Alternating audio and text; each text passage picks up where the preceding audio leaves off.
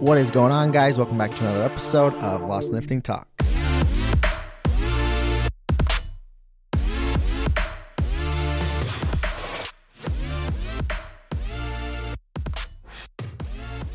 Today we are going to get into another Q&A episode, but before we hop into that, I've got just a couple of things for you guys here in this intro. So first and foremost, if you have questions that you would like me to answer personally, and then I'll potentially bring them onto the podcast as well. If you're having struggles inside of your nutrition, your programming, you're not sure what you're doing, if you're doing it correctly, or you're stuck or plateaued and just need some advice to keep things going, feel free to reach out. My email is always linked down below. So if you have questions on anything, you can click that link. It'll shoot you right over to my email address.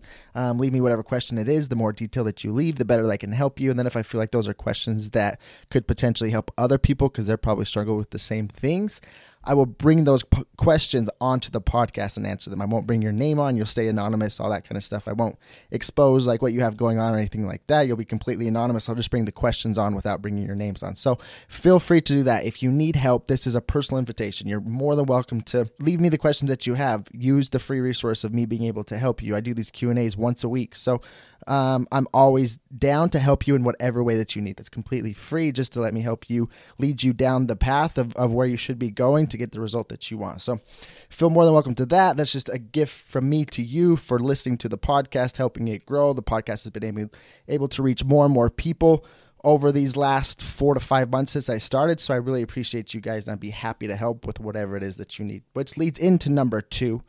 To continue this podcast growing, I'd be super appreciative if you could take a screenshot of this episode, post it onto your IG story, and tag me in the IG story so that I can send you a message and thank you for doing it so I can see that you've done it.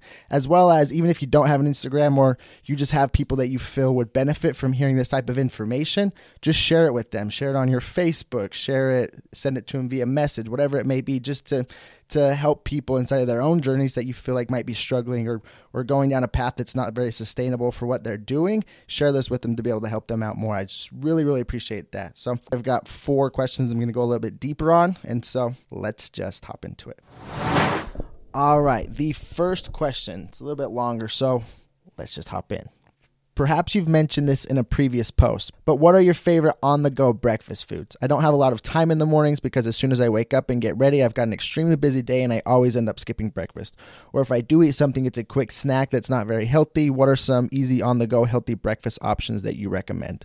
I've tried packing fruit with me, but isn't very filling, and it leaves me feeling more hungry than I was before I ate. So you mentioned that you don't necessarily, sometimes you just completely skip breakfast, which is completely fine. If you're the type of person that's busy in the morning, you don't have an appetite, then just skipping breakfast altogether and having bigger meals later in the day is going to work for you just fine if that's a way for you to be able to stay more consistent and be able to stay within your calorie intake every single day.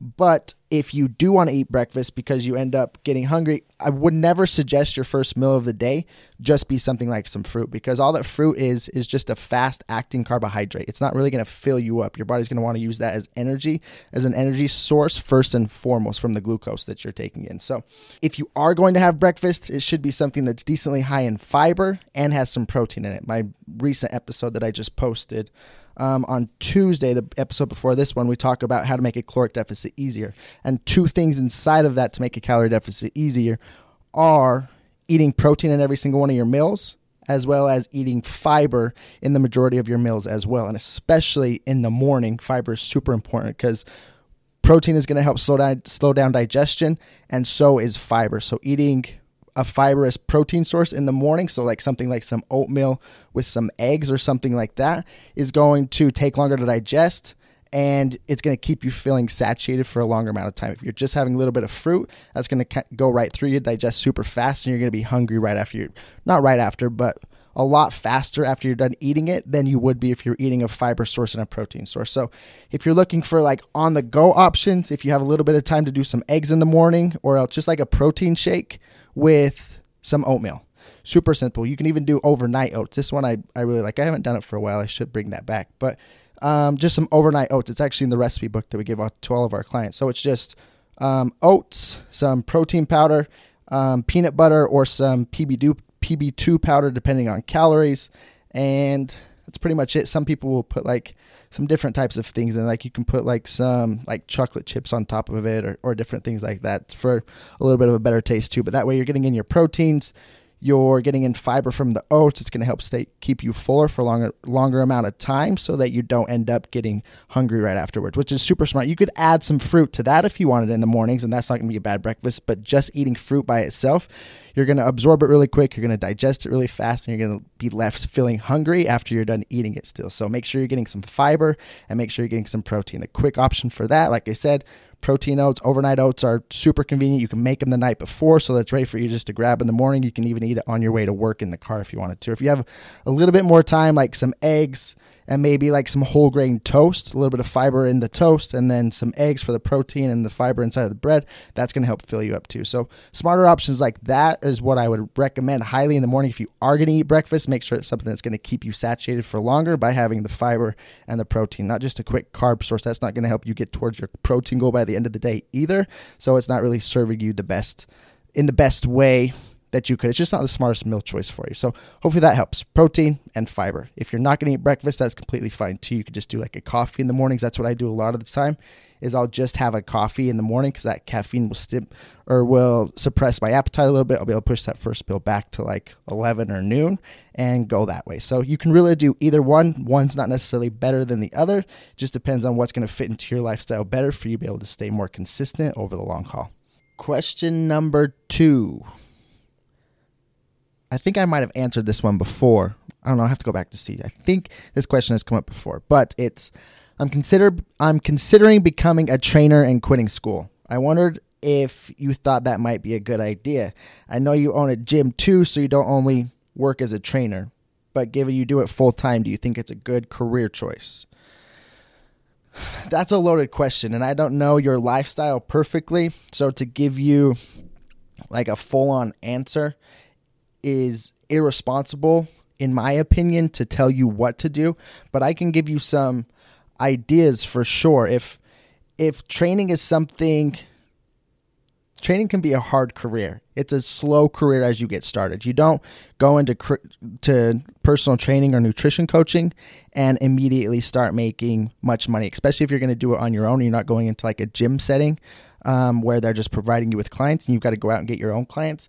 It's a long process. So if you really love training and you really love nutrition and you really can't see yourself doing anything else, like those are the things that are constants that you want to revolve your life around, then I would never tell you that that's a bad career choice. Now, would I tell you just to quit school for it? Like, that's something you've got to figure out for yourself. I personally do not have a degree. I went to school for a while. I was lost when I was in college. I didn't know what I wanted. I felt like I was wasting my time. I was wasting my money. I was wasting my resources. And I was just really lost. I broke up with a girlfriend who's actually my wife now. And we ended up getting back together 4 or 5 years later. But I wasn't doing well there. And when I got home, it took me a few years to really realize what I wanted to do. And I was really willing to make the sacrifice of taking less pay to open up my own gym and to really pursue my online training and nutrition coaching career.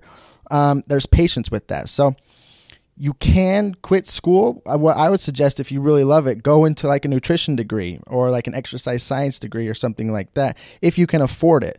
But because that's just going to leave you more credible. If I could go back and go to school, I would go in psychology, because the first thing when it comes to training and nutrition is habit change. And if you can know somebody's psychology best, you can really help them create different habits, which is, in my opinion, more important than like the actual science and of training and nutrition. Those are obviously really, really important things, but if you can't help somebody change their habits to follow the scientific methods that are going to produce the result for them they want, those scientific methods are purposeless. There's not a point of having them if somebody can't stick to them. So like a psychology degree or something in nutrition or something in exercise science is just going to help you be more credible as you come into the space in the industry.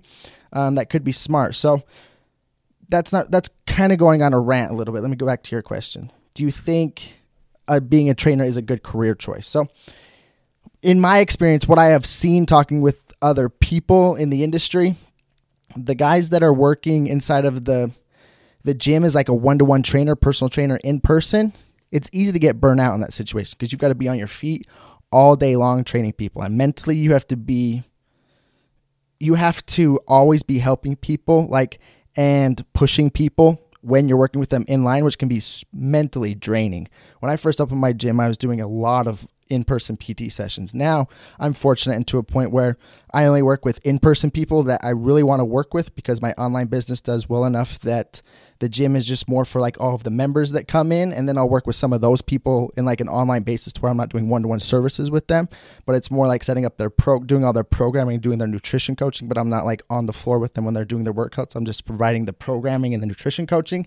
And I absolutely love that. Now I understand that everybody's not going to be able to do it in that way, and you're going to have to be on the floor. And, when you're on the floor working with people, I think that's a necessity up front, because it teaches you how to be a better coach with people. I like this phrase, and I think I heard it from Jordan Sy. I bring him up sometimes because he's kind of like a mentor from afar for me, because I look up to how he is with his clients and how he helps people. But he said before, being an in-person trainer can make you a better online trainer, but being an online trainer can't make you a better in-person trainer, which I can really resonate with that. When I first started, I started online initially, and then I opened up my gym and started working with a lot of people in person after I got certified and everything. And I became such a better online trainer and nutrition coach once I started working with people in person. And now I'm to a point where I'm fortunate enough where I don't have to work with a lot of people in person, just because it is mentally draining, and I can reach more people and potentially make more money online with the business side of things. And so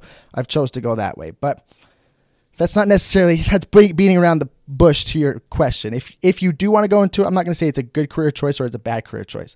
If you're super passionate about it, I think it's a great career choice. When you're going to go into something and you're young, take a risk. In my personal opinion is take a risk on doing something that you're going to love. I would rather do this every single day and work with people and create relationships with clients than I would making a little bit more money doing something that I probably didn't enjoy as much. I wouldn't have as much fulfillment from it. And I was in that situation. I was making more money. Then I came to nutrition coaching.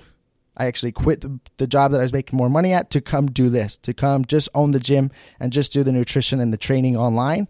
And my life is so much better now. And it's actually to a point where it's starting to make more money than I was before. But that comes with a lot of patience, a lot of time, and a lot of hard work. Like, there's not a lot of days off. You're consistently working. You've got to consistently be putting out content. But if you're going to do it, start in person, start learning, start studying other trainers, make sure you're well equipped with the education side of things. I would highly recommend too, if you're going to be a trainer, start learning about nutrition. If you're going to train, you need to know the nutrition side of it if you're going to help people actually make real results, because it comes from the combination of the two. You can't just help somebody with the training and they're going to look better and feel a whole lot better and all these different things. It comes down to having the training and the nutrition knowledge to be able to really help somebody. So that doesn't necessarily answer your question like in full. Do I think it's a great career choice? I think it can be if you know what to expect when you're going into it. If you can be patient and you know it's not going to make you like filthy rich, but if you love doing it and you love helping people change their lives for the better, then it can absolutely be a great career choice. All right, moving right along to question numero tres. How many calories should I be burning in an hour of strength training? I use my Apple Watch to track it, and I am curious if I'm at a good intensity or if I need help to, or if I need to step it up a little bit. Appreciate all your content. Thanks for what you do. How many calories should you burn when you're strength training? That is honestly a question that I would not worry too much about. There's not like a certain number of calories that you should be aiming for inside of a strength session. Instead, your focus should be shifted to getting better at strength training. Burning more calories in a strength session isn't going to get you better at strength training. You're not strength training to burn calories. You're strength training to build lean muscle, which is going to help you burn more calories overall in the long run, so that your metabolism is healthier, your lean mass is healthier, your bone density is healthier, your joints are healthier. All of these different things that strength training does for you are much more important than just the immediate effect of the calorie burn. So honestly, like somewhere between probably 200 to 500 calories is what most people are going to burn during a training session. That might be a little bit more, that might be a little bit less, depending on the type of programming that you're following, but that's not what's important. Instead, you should focus on, after your strength training sessions, like the couple days after, are you a little bit sore? Soreness isn't like the greatest indicator to make sure you're making like the greatest progress ever, but a little bit of soreness means that you're probably working decently hard enough to be stimulating your muscles inside of those strength training sessions so that they're effective? As well as, are you looking to increase your weights as you're training? Are you looking at getting better at strength training? Are you starting to pay attention to your RIR, like your reps in reserve at the end of each set? Could you have kept going for like 5, 6, 7, 8 more reps when you finish? Or are you finishing somewhere where you're like 3, 2, or 1 rep shy of failure, to where those sets are hard, your heart rate's up a little bit at the end of the sets because they're challenging you? Those are the things you should be more paying attention to than the actual calorie burn inside of them. Once you start doing that, you'll start receiving the actual benefits that strength training is for. If you're just looking to burn calories, you might as well just go hop on a treadmill and do it that way, because you probably burn calories faster. But that's not the goal with strength training. Strength training is a long-term play that's going to help you look better, feel better, perform better overall the older that you get, and be healthier. Strength training is probably the healthiest thing that you can do, far more than cardio. Cardio is a way for you to just be able to burn more calories. What we're doing with strength training is trying to build your body. They're two very, very different things. So I would pay attention to more at the end of your sets that you're doing. Pay more attention to, okay, could I have done 5 to 10 more reps with that weight? Or could I have maybe done like 1, 2, or 3 more reps? That's how you'll know that you're stepping it up enough to be able to be producing the result that you want. If you're leaving 1, 2, 3 reps left in the tank compared to leaving 5 to 10 reps in the tank, you'll know that you're probably pushing it hard enough. And then from there, adding in like progressive overload schemes to where you're slowly adding weight or adding reps or adding sets over time to keep progressing in that way. I do have 2 episodes that are just a little ways back. One's on how to set up your program overall, and the other one's how to set up your workouts inside of that program, to make sure that you're training in a way that's guaranteed to produce results, and so that you're getting the best investment of the time that you're putting in. So I'd switch your mindset from thinking about how many calories you're burning to how much weight you're lifting, and try to progress in the weights that you're using and getting stronger and things like that. It's going to serve you far better in the long run to focus on that. And then if you're just worried on a calorie burn, you can add in some cardio at the end of a training session to up your calorie burn a little bit. So hopefully that helps. And the last question that we are going to answer today: do you have any tips on coming out of a calorie deficit without gaining a bunch of weight? I've lost 40 pounds, but would like to shift my focus to building muscle now, but I'm scared to eat more food because of fat gain. This is a great question. A lot of people run into this situation after they lose a bunch of fat inside of a caloric deficit. I've done this too. You get way too scared to come out of that calorie deficit because you don't want to put any weight on. So you kind of get scared of food and think the more food that you eat, the fatter that you're going to get, which is not the case at all. You can't stay in a calorie deficit for your entire life. So I really appreciate this question because it shows that you're learning and you're wanting to understand how to optimize your metabolism the best way possible to come back up to a maintenance, to not put on fat, but to worry about your health overall than just being skinny. You can lose weight. You've obviously got to be in a calorie deficit, but you can work your way back up to a maintenance level, eat more food so that you can optimize your health and maintain that result that you've got. And this is why so many people go wrong. There's a common thing that people say now, which is so true. It's not that we have a problem with losing weight. It's that we have a problem with keeping the weight off. And the reason with that is because we're in this all or nothing mentality of thinking that I'm going to go through this harsh diet and then I've got to eat like this forever or else to come out of it, I'm just going to go back to eating like normal, and then we yo-yo back up. But there's strategic ways to come back up out of a calorie deficit to maintain the results that you've gotten on a higher number of calories. Because what you got to realize when you're inside of a calorie deficit, as you stay in it and you lose a lot of weight, your metabolism starts to slow down, your hormones start to slow down, your body's physically slowing down altogether. It doesn't want to be inside of a calorie deficit. It's a stressor to your body. So it's trying to adapt to that because it doesn't want to lose weight for the rest of its life because it's trying to survive. Your body's smart. So as you eat less and are in a deficit, you're eating less calories every single day than what your body is burning. Your metabolism's slowly trying to adapt to that calorie intake so that you'll stop losing weight. Doesn't mean that's going to happen super fast. That happens over a long period of time. So say you've lost 40 pounds, now your metabolism over that 40 pounds has been slowing down throughout that process. So what happens with people is when they're done with the diet, they'll go back to eating the way that they were before, but their maintenance level is lower because it's adapting. So if you go back to eating the way you were before the diet, you'll start gaining weight back quickly, and you'll think you're back up at a maintenance, but you'll actually be gaining weight because your body's actually in a surplus. So what you need to do, it's called a reverse diet. Once you're done with the actual deficit, you want to optimize your health. You want to start working your metabolism back up so you can get your energy back. You're not so food focused. You're not so hungry and always thinking about the foods that you can't have because you're in a deficit. You've got to go through a reverse. And this isn't the easiest thing in the world. It takes a lot. It's just as hard as the diet, honestly, because once you're done, you want to just get out of it and you want to immediately feel better. But this takes time to go through this reverse process to slowly adapt your metabolism back up to where you're back at your set point so that you can maintain that result. Your hormones will come back, your hunger levels will go down, and you'll start to feel a million times better, and your energy levels will start to feel better too. So initially, let's say you've lost 40 pounds. Initially, I don't know how deep your deficit is, so I can't get like super individualized with you. So this is just like a broad spectrum. Take it with a grain of salt. You might have to make some different adjustments from what I'm about to say. But if you're in a deficit, let's say you're down at like 1,400 calories, and I don't know how many calories you're eating, but let's say by the end of your diet to lose the whole 40 pounds, you ended up at 1,400 calories. Let's say when you started the whole process, let's say your maintenance was, let's say it was 2,200 calories. And throughout the whole diet, you had to slowly keep dropping calories throughout the diet, and you ended up at 1,400 calories. So that old maintenance of 2,200 calories is no longer your new maintenance because you've lost all of that weight and your metabolism has been slowing down throughout the deficit. So from here, I would tell you to up your calories. Probably if you're at 14, I would say go up to around like 17 to 1,800. Let's say you just did 1,700 in that first week. What you're going to need to realize is that there's going to be an initial bump in weight. That's not going to be from fat at all. It's going to be your glycogen stores filling back up, the more food volume in your stomach. You're probably going to eat more sodium because you're eating more food, so you're going to hold on to more water. It's just going to be your body filling back out, which is completely okay. It's actually probably going to help you feel a little bit better. Not as weak either. You'll feel a little bit stronger, but you're going to be a little bit heavier, and it's not going to be from fat. From there, what you want to do is add in calories once per week. So you're going to have that first increase of a higher increase, let's say 300 to 400 calories, get the initial bump in weight. You'll sit there for around a week or two.